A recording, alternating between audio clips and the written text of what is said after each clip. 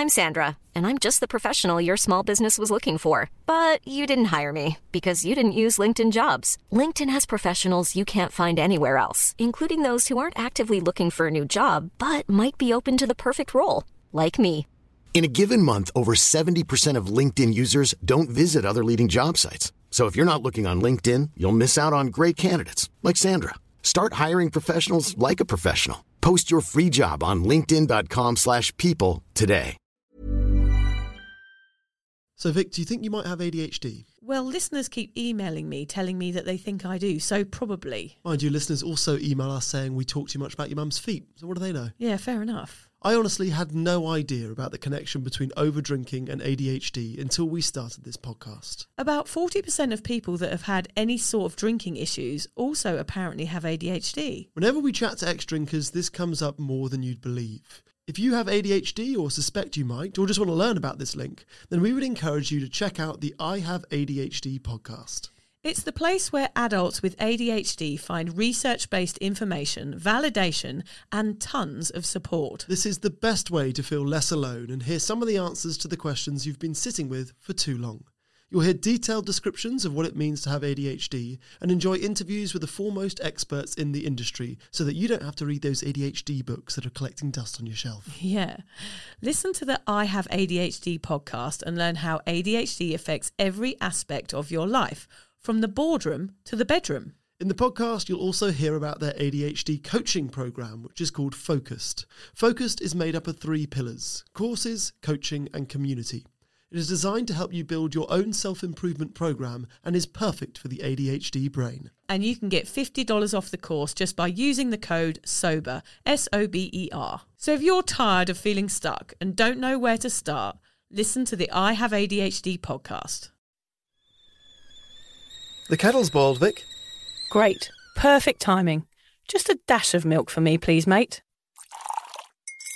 Here you go. Shall we get started then?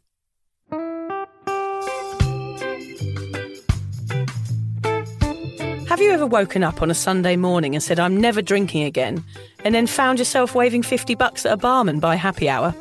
Are you wondering why everyone else can stop at 1 while you head to a dodgy after-party with a weird bloke called Disco Dave? If so, it might be time to take a deeper look at your relationship with your reliable social crutch, alcohol.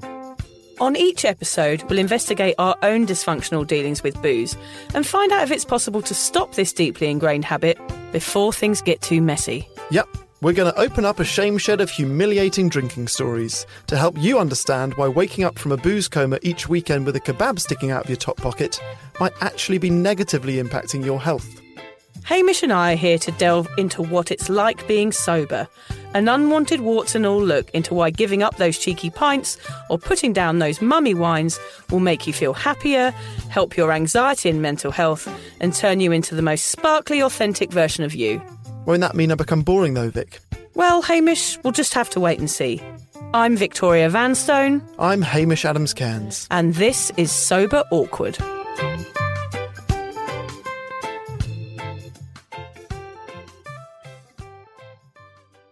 I walked out the forest covered in cowpats and brambles, knocked on a door and they let me back into the wedding.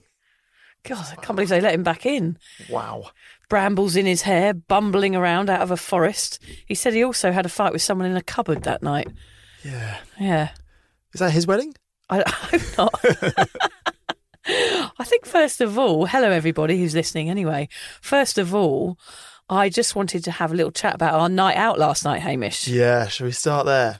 What we do on Sober Awkward, I challenge Hamish to do all these crazy antics and endeavours when he's not under the influence. And my last one was to send him on a sober pub crawl. But actually they'd had a bit of a leak at the venue we were supposed to go to. They had a burst gas main. No, it wasn't a gas main, it was a water pipe. And we couldn't go. But they organised for Hamish and I to go and have some alcohol-free mocktails and learn how to make them at a local bar, which was brilliant, wasn't it, Hamish? I was genuinely shocked by how excited I was by it.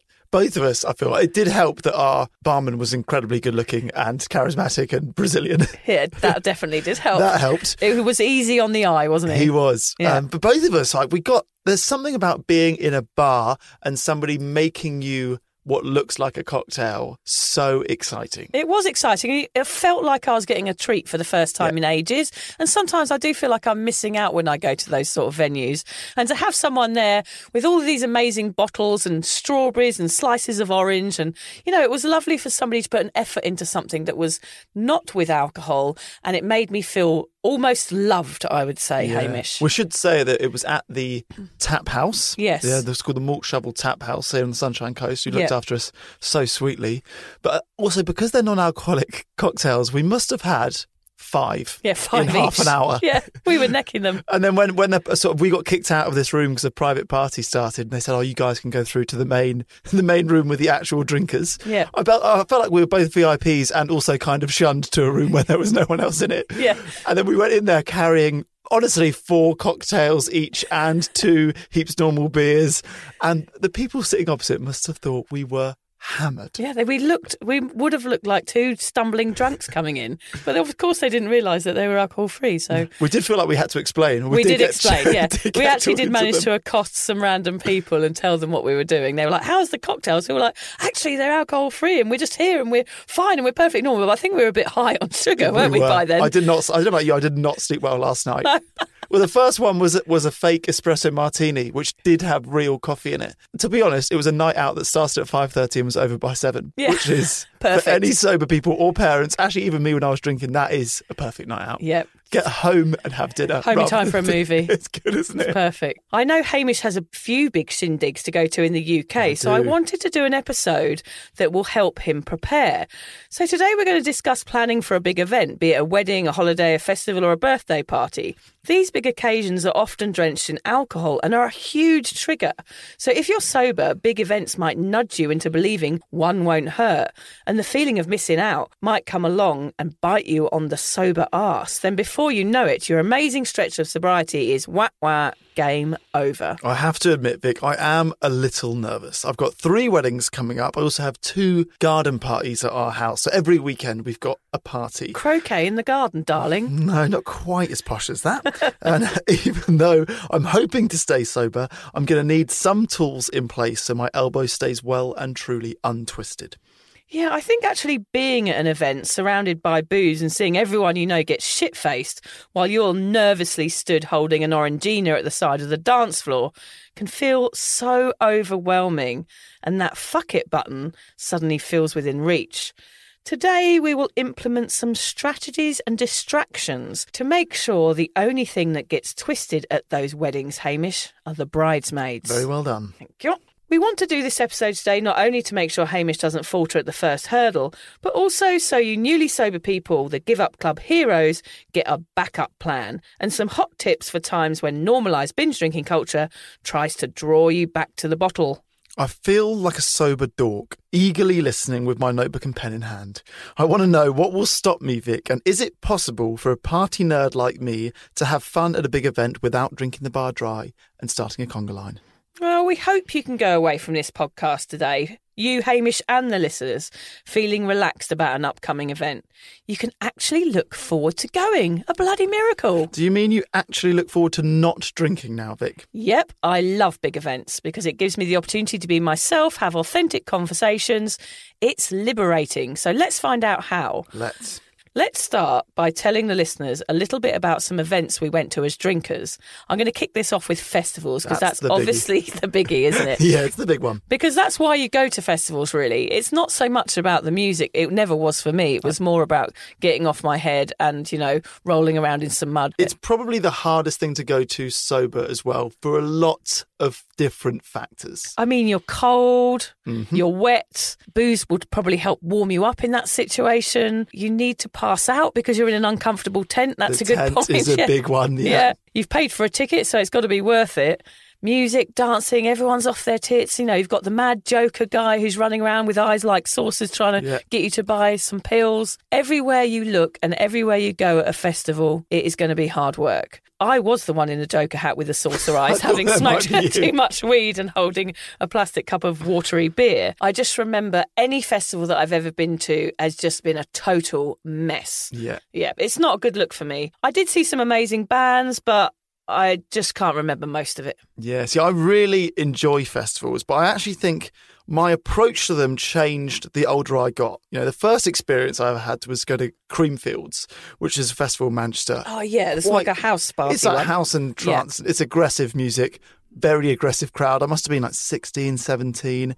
And I remember that we left in the middle of the last night. We were meant to stay that last night. We left in the middle of the night because a crowd of lads who were making their way from one end of the campsite to the other, lighting tents. Oh, my God. Yeah. So luckily, one of our mates was sober and we said, right, you're driving us home. And we drove from Manchester to London in the middle of the night. I mean, I'm amazed that you had a sober mate with you at that age. Like, who is this guy? Yeah, it's my best mate. I actually don't know why I wasn't drinking. That's incredible. Good on him. Yeah, good on him. So, yeah, thank God for that. But yeah, what changed for me with festivals is the older I got, the more I started working at them rather than just partying at them. Oh, good idea. So I used to go around with a mate of mine's dad who had a steam train and deliver people's luggage from the car park to the campgrounds. That was at a festival called Shambhala. I sold tea and crumpets at Lost Village. I performed at Glastonbury as a fake TV presenter. And I guess what that helped me do is actually really focus on what festivals are all about, which is the atmosphere, right? It's the only place where everyone is kind. Okay. Everyone is talking to each other. Everyone is sharing. And I think that's the same at any festival you ever go to. It doesn't need to be Glastonbury. It can be any festival just to experience like a happy vibe. I think that differentiates you and I right there because you went to a festival and you were soaking up the vibe and having a nice time, whereas I can't really remember even walking into the door of a festival. But if you'd been working, would it have been different? I don't know. I don't think it would have been that much different. I just think a festival for me was about consuming as much alcohol and drugs in my early days as I possibly could. There was no thought about the bands or what campsite I was on. As long as I made it somewhere, sort of passed out somewhere to sleep, that was enough. Yeah. I think I actually in the end sort of avoided them. And I knew it was pointless me spending the money on it. I'd have rather gone to my local and got pissed and had a laugh with my mates than spend $100 on a ticket for a weekend away because I knew I wouldn't possibly survive it. Yeah. Well, what changed for me, which I think is how I would approach a festival now sober, is to really focus on enjoying the days rather than the nights. Yes. Just because there's loads of things going on during the days. I used to go to these daily naked saunas. Okay, so you start the day, you go to a sauna. Doesn't surprise me, Hamish. Yeah, everyone's naked. It's the start of your day and you all go in there and everyone has one, like you have great chats with people when you're naked. Yeah. So everyone shares. Actually, weirdly, I ended up bumping into a girl I'd been with her every day in this sauna, and I saw her on London Bridge the week after, and I felt quite awkward. It was weird to have a conversation clothed. Someone with clothes on. Yeah, but you start the day naked in the sauna, and then there was chai for everyone, and you donate as much as you want at the end. And pretty much every festival I've been to has got that. Oh, that sounds nice. So I always quite enjoyed that. And there's loads of guided meditations and spoken word, and just like I quite enjoy just going on a walk alone and seeing who you meet and where you end up. So I think that would be any tip that I could give to anyone giving a crack of a sober festival is try and enjoy the days. At night, people are just getting messed up. Yeah. Like, that is what happens. Yeah. Go to bed if you can sober, or spend what you would spend on booze on a really good inflatable mattress. Yeah, that's true. That's a good idea. One of my things that I decided when I got sober, Hamish, was that I had to swap my messy nights for happy days. And that's something that I stand by. I wrote an article with that title. I'll share it on the show notes, actually. Yes. It was a choice of mine that I had to choose the days because I knew the nights were shaky ground for me. I knew it was a scary sort of no man's land for me to put my foot out onto if I was newly sober, because it was a minefield for me if I went into that situation and I didn't know at what point I was going to get blown up or someone was going to offer me a drink and I was going to accept it. So I chose early in my sobriety. I don't so much now, like I'm happy to go out in the night now, but in my early sobriety I chose to enjoy my days and ditch those messy nights because it was too scary, it's too precarious. So the other big event we've got here is weddings. For me, weddings, Hamish, I think I generally used to dread going to anything towards the end of my drinking days because I knew I was always going to be the drunkest person there. And I knew with a wedding that it was kind of the party the day before. Yep. So then I was drinking through the hangover the next day, which was always meant I got more drunk than the night before because I would be pounding the drinks to get rid of my headache and that would lead me to be even drunker. So then I'd have the 3-day hangover at a wedding. So I wouldn't enjoy any of it.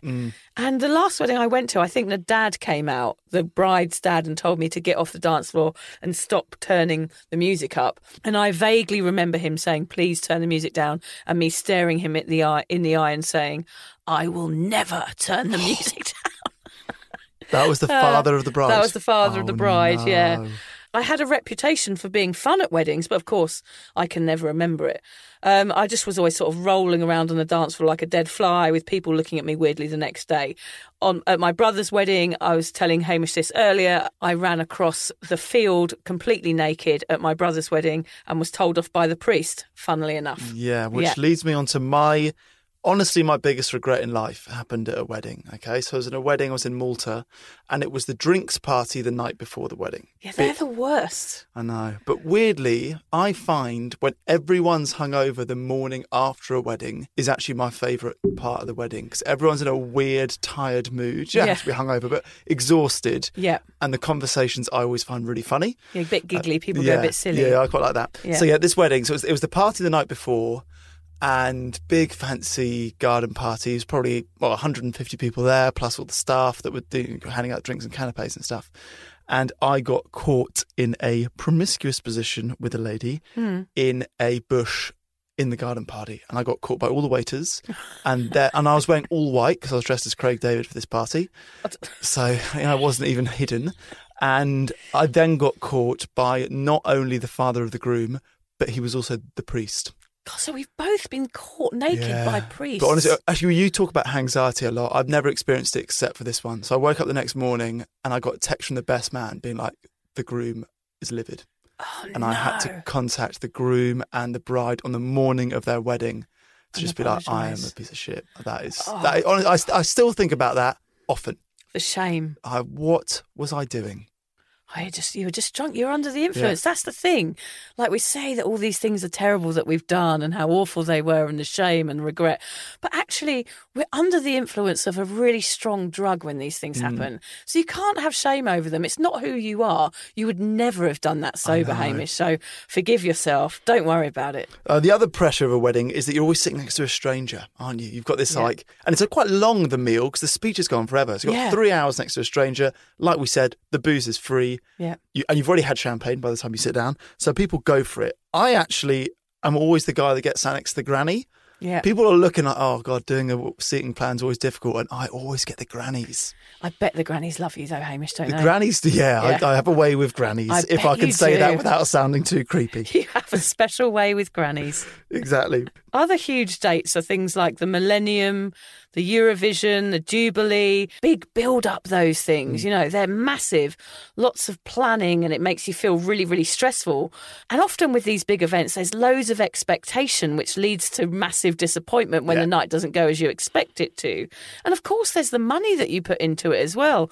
So these huge dates come up. Obviously, for me, the Millennium was my biggest one when I blew my finger off with a firework. I remember the lead up to that night. I never have liked those big nights, those big New Year's Eves, because I always used to get so excited and then the night would sort of flatten out, wouldn't it? Usually crap, isn't it? Usually I reckon crap. It took me 25 years to figure out how I like to do New Year's Eve, which is basically me and like 10 mates at one person's house. Perfect. I don't want to be on a bridge at London. I don't want to be in the crowds. No. It's usually crap. But the excitement of it, the lead up of it, Hamish, made me drink more because with any emotion that I had, I used alcohol to numb it out. So if I was excited because it was New Year's Eve, it meant I was going to be drinking faster, which led to me losing digits, basically. Yeah.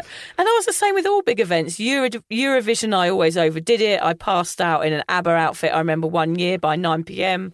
I went to a mate's house dressed as the Queen. This was really embarrassing.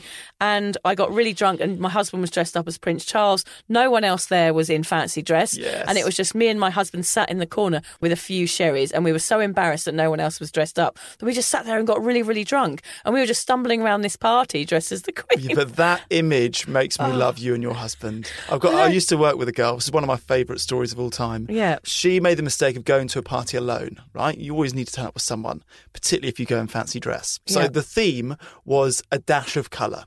So what the organisers meant is that guys in black tie wear like a colourful tie and girls wear colourful dresses rather than traditional. Yeah. She went dressed as a Crayola pen. Oh, so she had her face, kind of like your cocksuit, face sort of squished in, and then the nib of the pen was above her head, and she got there alone. And then she looked around and said, oh, shit. What? And I will always love her because of that story. Oh, was she embarrassed or was she all right? She was kind of crushed. But I think if I saw her at a party, I'd be like, that's the only person I'm speaking to tonight. Same with you and Prince Charles and Diana. I'd only speak to you on that night. You'd be drawn to her. Is that? Yeah. Yes. Oh, but okay. Sorry. Yeah, sorry. I should have given that more love. Yeah, that was didn't deserve any laughs at all. But in Australia, I feel like the two biggest days of the year, particularly if you live in Sydney, are Mardi Gras, which is effectively Gay Pride, which I had. My brother was visiting for that one. Okay, so he was only here for a weekend from Hong Kong before moving back to England.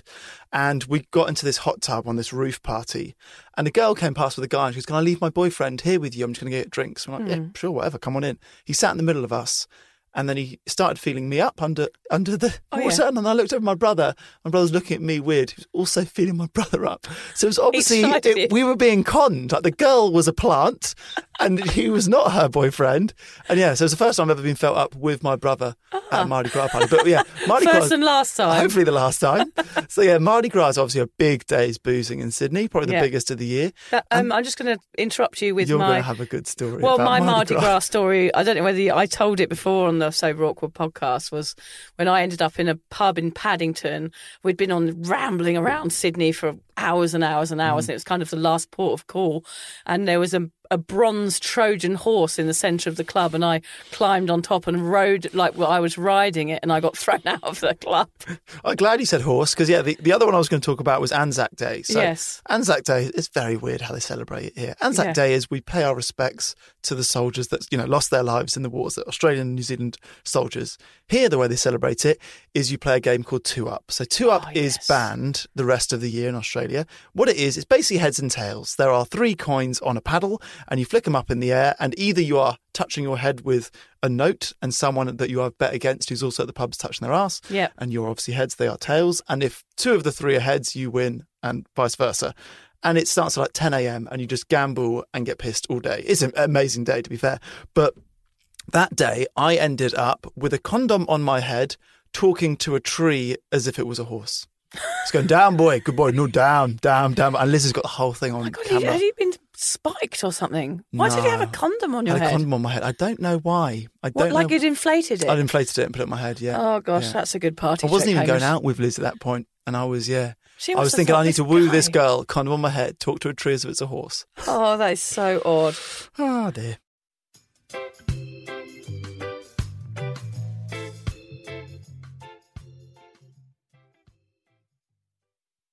It's a bit embarrassing, isn't it, Hamish? Are we abnormal? I was going to sit here questioning us. Our stories are quite out there. They are a bit out there. But I'm sure people listening are like, I've got better than that. I hope so, because otherwise I'm just going to feel like a total weirdo. I mean, work events is another one. That's another big event. Christmas parties. Places where we're supposed to act well, but act like total Fruit Loops, like for that. Court hearings, that's another one. Job interviews, always messy. I mean, I say job interviews only because I went to a job interview absolutely plastered when I was backpacking once. What was the job? I think it was working in a deli in Bondi, and the woman grabbed my shoulders and turned me around and pushed me out the door. What? I was so pleased, though, because all my mates were getting pissed that day, and I was like, I've got to go to a job interview. I really don't want to go. Even my sister's work party, I remember once getting really drunk, and I told her employer that my sister was a bit thick.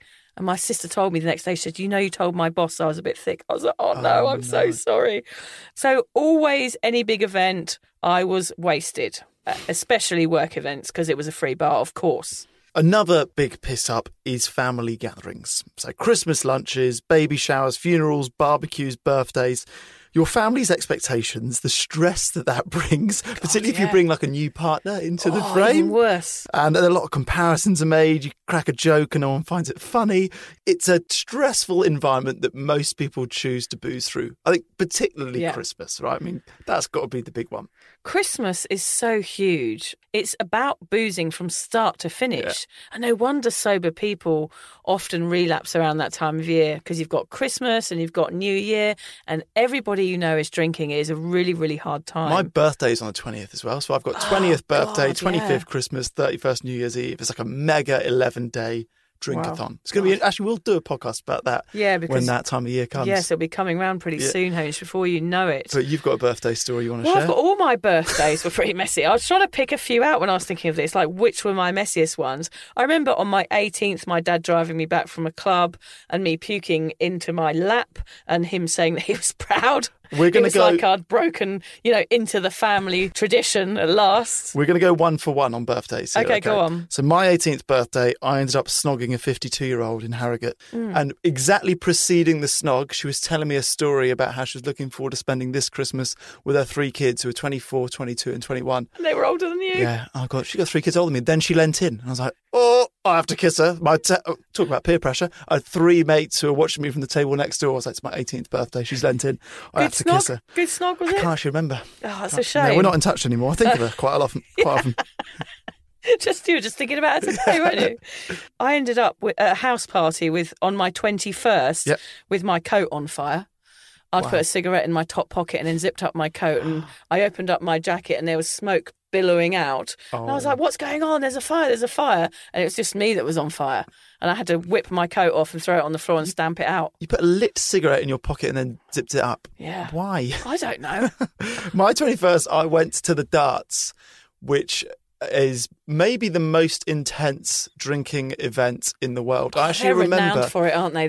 I remember there's a quiz in England called Question of Sport, and they had a question there which was a football match, a cricket match, and the darts. Yeah. And then it was 4 pints, 8 pints, 12 pints. What is the average amount of pints drunk at each of these sporting events? Whoa. And the darts is 12 pints. And the darts is only 3 hours long. Because they do it in 2 sessions. Yes. You either go the early or the late. So it's 3 hours, average 12 pints. God, that is a lot of booze. Insane amount of booze. Wait, did you survive? I survived. A mate of mine was dressed as a teddy bear. The hat alone was probably 2 foot wide, and it wasn't a dress up. I think the rest was dressed as Chavs, and he came as a teddy bear. It was pretty intense. I don't remember where we ended up. I think we ended up in a casino. Have you ever been anywhere not in a strange outfit? Well, I was only dressed as a chav. I looked all right, but yeah, it's the easiest way to make people smile. Outfits. That's It's true. It's a very easy way. Yeah. On my 32nd birthday, I had to be put in a taxi after karaoke, and I had to pay a cleaning bill for the taxi on the way home, which was really embarrassing because I was 32 and thinking about marrying the man that I was with.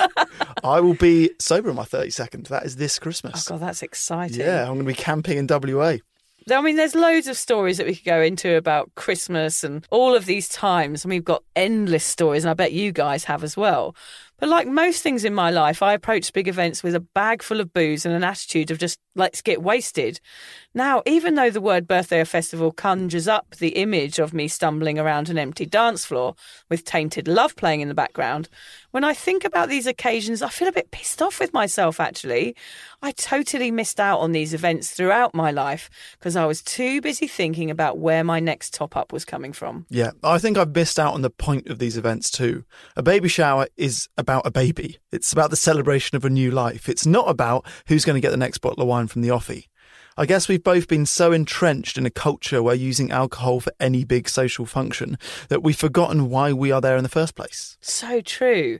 And now, because of whatever reason you have, be it addiction, mental health, physical health, or just because you're bored with boozing, if you are choosing sobriety, you have to approach these big events from a new angle, and it can feel very topsy-turvy. So let's gather our artillery. Our weapons of mass dysfunction, very well written, Vic. Thank you. The tools that will fend off the cravings, cancel out the missing out, and allow you to enjoy yourself without a blackout. Let's learn how we can do the big event without drinking alcohol. Let's start by asking the reasons why you might be nervous. Why does going to a big event sober feel so massive? Hamish, what are you worried about? It was literally the first thing I thought about. When you asked me to do this podcast, you said, hey, do you want to do the podcast? Obviously, you need to go sober. And my first thought was, shit. 3 weddings, 2 garden parties in the UK trip. I guess why I was worried was I hadn't seen family in 3.5 years. I was going to be the guy at those weddings who flew back from Australia for the wedding. Yeah. So I guess I felt a level of pressure already that I need to be fun, even though I'm going to be jet lagged as hell for the first one because I land 2 days before it. Right. So I guess it was I need to be fun. I've not seen my friends in years, literally years. And now I don't have the crutch of alcohol to rely on to sort of help boost me. Yeah. So the worry was, can I still be fun? Can I still dance like a lunatic? We've spoken about that on a previous podcast. I've always felt fairly confident that my conversations won't get awkward sober. That is an element. You're a good conversationalist. I'm okay with conversations, although I guess they might be dull. So I can still bring it, but my mates' conversations will get duller. So I guess it was that pressure, which is all exterior in my head. You know, that doesn't really exist, that pressure. But it was definitely my biggest worry going sober was these events. It just shows you that even though you're not like a real extreme problem drinker or a real party girl like I was, you're a very normal drinker. So even though you're a normal drinker, a social drinker like most of the planet, you still have concerns about going to events sober. Yeah. So it just proves how big the problem is in our society, doesn't it? For me, going to events like that took time, Hamish. I started off very, very slowly. I just did the days for a while, as we talked about earlier. But then when I started to do the nights, it felt like every time I went out that there was this bright light shining on me and I was overexposed and raw and felt really sort of vulnerable at those sort of events. But over time, that bright light dimmed and I was able to converse with people and understand that there was no pressure on me and it was up to me to enjoy myself. And again, like drinking, I took responsibility for having a good time at a big event, which is a great thing to do.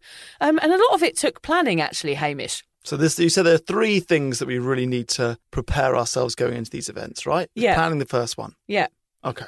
The one thing you should do is probably don't say yes without being sure you're ready to going to a big event. Which is easier said than done, I guess. If it is your brother's wedding, very difficult to say no. But any other one, like a big night out or a festival, you're allowed to say no. Yeah, you're allowed to say no. That is a big one. You might want to find out what your favourite alcohol-free options are. You know, they're not for everyone, but it can be helpful to sort of blend into a crowd if it looks like you're drinking a beer or look like you're drinking a cocktail, even if you're not. We're very big on you having an out in any of these situations. So make sure you have an escape plan before you go. A taxi rank, find out where that is. Where's the bus going from? Where's your car parked? You can have an excuse, a lie if you want to. A disappearing act is okay. Don't feel guilty about it. I did see an Instagram quote recently about, what do we call that? Ghosting? No. Ghosting, what is it when you do an exit without telling anyone? I don't know. A backdooring. Okay. So there's people that backdoor, which, disappear without saying goodbye, basically save like 10 days of their life over the course of their life by not hanging around a party when they don't want to be there. Okay, that's good. That's good, yeah. You could take cash. We talk about taking cash quite a lot because it does save you those awkward conversations with regarding to splitting bills that can be difficult. And you've got to remember to be proud. Like, don't lie about your why if you don't have to. If you feel confident enough to tell people you're not drinking, then do it. I actually say things like, alcohol makes me feel mentally unwell. We've got a few more of those to come later. Take a sober mate if you can. That is such good advice. Numbers. Yeah. I mean, last night I took Hamish with me and it was great. We had a good time. I would have felt weird last night, Hamish, if you'd been drinking. I wouldn't have enjoyed myself so much because I would have felt like we were not on the same level anymore. So having someone there that's on the same level as you is really, really helpful. I can't emphasise how much I enjoyed last night. It was so good. The second big point is practice. So what about the actual event? How can sober people still enjoy an event when everyone around them is as drunk as a skunk? Remind yourself why you're not drinking. Remember your why and really drum that into yourself. You're doing this for a reason. It's because alcohol isn't working for you anymore. So stick with it. One of the ways to remind yourself is just look around the room. Look at the biggest dick in the room and remind yourself that you're not them anymore. Stand tall, be proud. Exactly what Hamish is saying there. And don't look at dicks in the room. Don't put pressure on yourself to be the bringer of the goods. I was just talking about that, this pressure that I need to be the fun one. Yes. You don't need to bring all the laughs and the initiator of all the dancing. You can step back and let someone else do it. That can be hard for extroverts like you and I to let somebody else take over the laughs and the dancing and allow someone else to get the glory. Yeah. Okay, that's made me think. I'm going to set that as a challenge for myself. Yeah. I am going to be the first person on the dance floor at each of the 3 weddings. Okay, excellent. And you'll be posting pictures of that, I hope. Yes.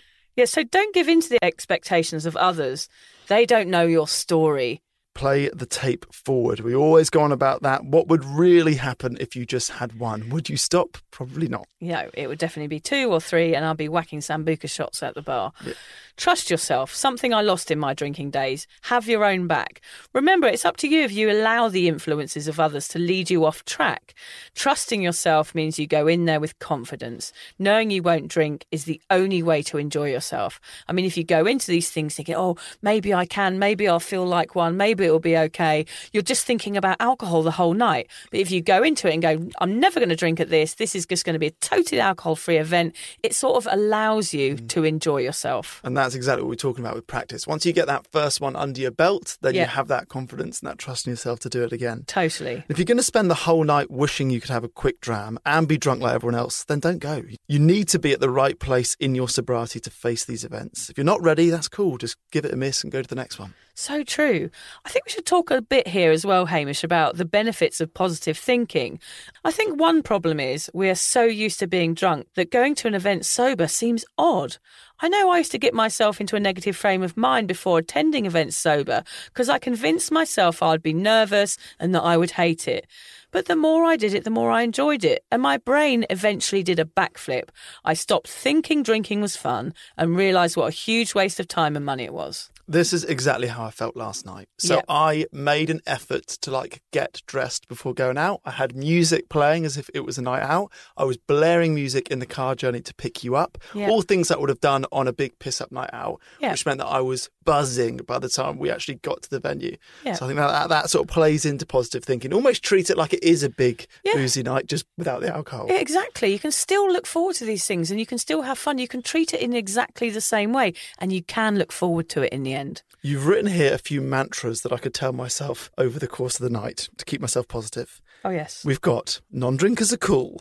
I'm a sober punk.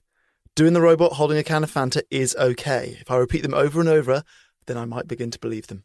Doing the robot sober is cool, Hamish. It just takes a few months of being sober to realise it. This booze-infused socialising doesn't reward us with anything apart from a headache and a bout of genital warts. Sober socialising gives so much more. So tell me what it feels like afterwards, Vic. I want to imagine that I've just done that first wedding and I've woken up the next morning. How does it feel? It feels amazing, honestly. I mean, I never imagined in a billion years that a drinker, a party girl like me, could ever go to a big event sober. But now I do it all the time, and it is the best thing about being sober. I feel really strong, and I feel like a warrior when I go to these things because I'm going against the grain, and I'm doing it in style when I go. I will dance, I will chat, and I will probably leave a bit early. Is there a smugness the next morning when everyone's hungover and you're buzzing? It is extremely a self-righteous thing to do. And it does feel good. There's nothing wrong with feeling good about doing something right. And I think being able to go out and socialise sober is a huge achievement, especially if you've been a drinker in the past. And there is a sense of pride and you do feel like you deserve a big pat on the back afterwards. And, you know, I don't have phone calls from mates now saying you've done this or you've done that the next day. There's no itches where, you know, from the night before or bruises or... I always used to wake up with a cut on my chin from doing a swan dive every Friday night at the Big Beat Boutique in Brighton. Getting the worm wrong. Always got the worm wrong. And it's just those hangover-free Sundays, knowing everyone else is dying in bed and I'm like running down the beach and playing with my kids. I do feel very smug and it's bloody brilliant. And I get to spend the day with my family. It's wonderful. The message on our podcast is always to feel the awkward and do it anyway. And this big event is a perfect example of that. You've got to put yourself out there and get on with it. How do you think it will feel being at a wedding, being so raw and so naked, Hamish? I hope I don't get naked at this wedding. That's the point. You've done that. We've both done that a few many times before. If I'm getting naked at a wedding sober, I've got bigger problems. Yes. Do you think you can look forward to it now? Do you think, you know, once you've got a few events under your belt, you'll have some better social skills? Yeah, I think the big point from this podcast that will be my takeaway is that practice it and then you build on the confidence. So I think actually last night was quite a big one for me, just getting that first pub experience surrounded by drinkers out of the way has given me a lot of confidence. I now feel like I can do it. You know, I'm sure that a wedding is just a bigger version of what we did last night. Yeah, it sure is. So if you, like me, are new to the sobriety thing, then I reckon it's all about those 3 Ps we've just mentioned. Planning, practice and positive thinking. Oh, and having a newborn to look after the next day, helpful as well, right? Yes, so there's nothing worse. I mean, going out and getting hammered and then having a hangover and looking after a baby is the worst thing ever. I've done it. I know how awful it is. The screams are bad enough when I'm sober. I don't want to deal with them. I've got a headache. God, the worst. So if you're going to a big event in the coming weeks, don't be scared. Start looking forward to it and imagine all the positives that it's going to bring. You won't have to make any apologies for embarrassing your Auntie Pauline. Your dignity will stay intact. You'll get to be your true self. And the most wonderful thing, Hamish, is that you start to see that the people that matter still love you. And the ones that don't, well, they're probably just passed out under a table, so you don't have to worry about them. It seems, Vic, that one thing sobriety gives us is clarity. Instead of drinking, I hope to feel the love in the room at the wedding and absorb the people around me rather than heading to the bar. I want to remember the occasion as a wedding and not just a place to get wasted. God, that is such good advice. And I really hope you do. We can't wait to see how you get on at these weddings, Hamish, because it is a big thing and it is out of the comfort zone. But I think afterwards you'll find that you will just look forward to the next event even more. Well, it's going to be amazing. I've got another wedding the next weekend. I'm back to back. I would like to talk to you in that week in between to see how you've changed and how your confidence level has changed, because that one event is going to take you to another level of your sobriety, I think. Let's face it, one of the main reasons us sober folk struggle at big events is because of peer pressure. With that in mind, we're going to do a whole episode on it next week. Yeah. For anyone who's recently been to a big event, a wedding or a festival, please post about it on your www.cuppa.community, because those sobriety affirming events are really what boost us. To see people getting out there and living their lives in a normal way without drinking is what really inspires other people. So let us know about them. Or you can send us an email. What's our email address? Oh, yeah, it is. We forget this every week. I passed the buck there. Yeah, well done. Vic and Hamish at soberawkward.com. What are we going to end on, Hamish?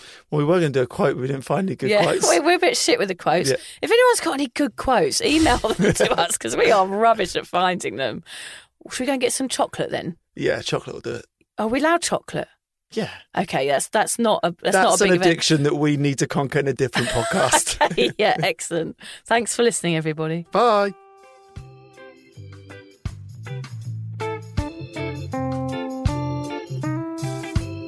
If you're questioning your relationship with booze, you're struggling to moderate, or your hangovers are causing anxiety, it might be time to reach out for some support. Yeah, just talk to a mate about how you're feeling, contact a local doctor, find an AA or sobriety group. Vic's got one. Yeah, just head to www.cuppa.community. Remember, if you're questioning yourself, it might be time to seek support. Even though this journey can be awkward, it is definitely worth it.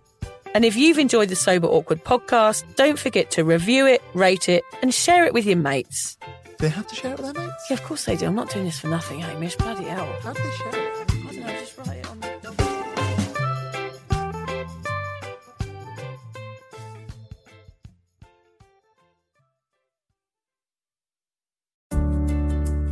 Hi there. I wanted to tell you about a podcast that I think every single one of you will benefit from. It's called Therapy Works, and it's hosted by me, Julia Samuel. I'm a best-selling author and psychotherapist. I invite you into my therapy room, where I speak to either a known or unknown guest. Topics range from the difficulties of divorce, a life-changing illness, to the struggles of motherhood. Search Therapy Works now, wherever you get your podcasts, and subscribe to make sure you never miss an episode.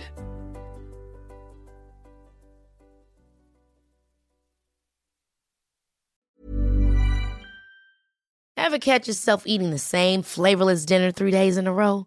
Dreaming of something better? Well, HelloFresh is your guilt-free dream come true, baby. It's me, Keke Palmer. Let's wake up those taste buds with hot, juicy pecan-crusted chicken or garlic butter shrimp scampi. Hello Fresh. Stop dreaming of all the delicious possibilities and dig in at HelloFresh.com. Let's get this dinner party started.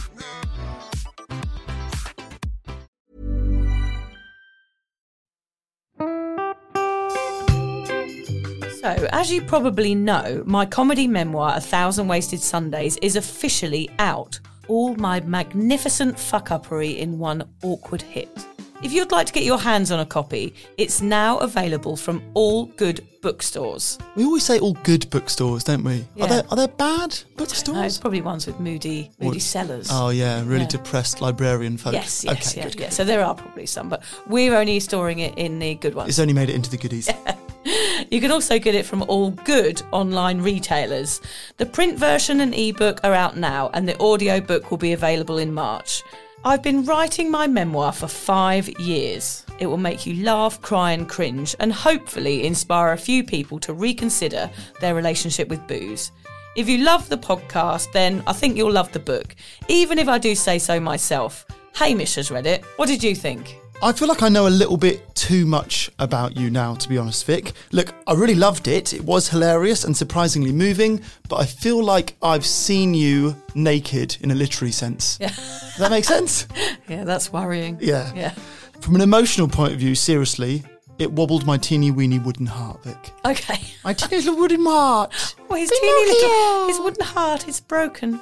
Anyway, so if you do manage to get your filthy mitts on a copy, please do me a favour and head to goodreads.com and give me a review. Doing that will help me get it out there to those that need a bit of sober support. So there you have it. My story, unwanted warts and all. Come and get awkward with me. Not to be too demanding or anything, but seriously, go and buy it Yeah, now. go and buy it right now. Yeah, don't just tell your friends, buy it, and then buy your friends one or two. Yeah, don't give them a copy, buy it. Yeah, And you know what? Don't be careful where you store it. If you lose it, you can always buy another 5. buy another one. Yeah.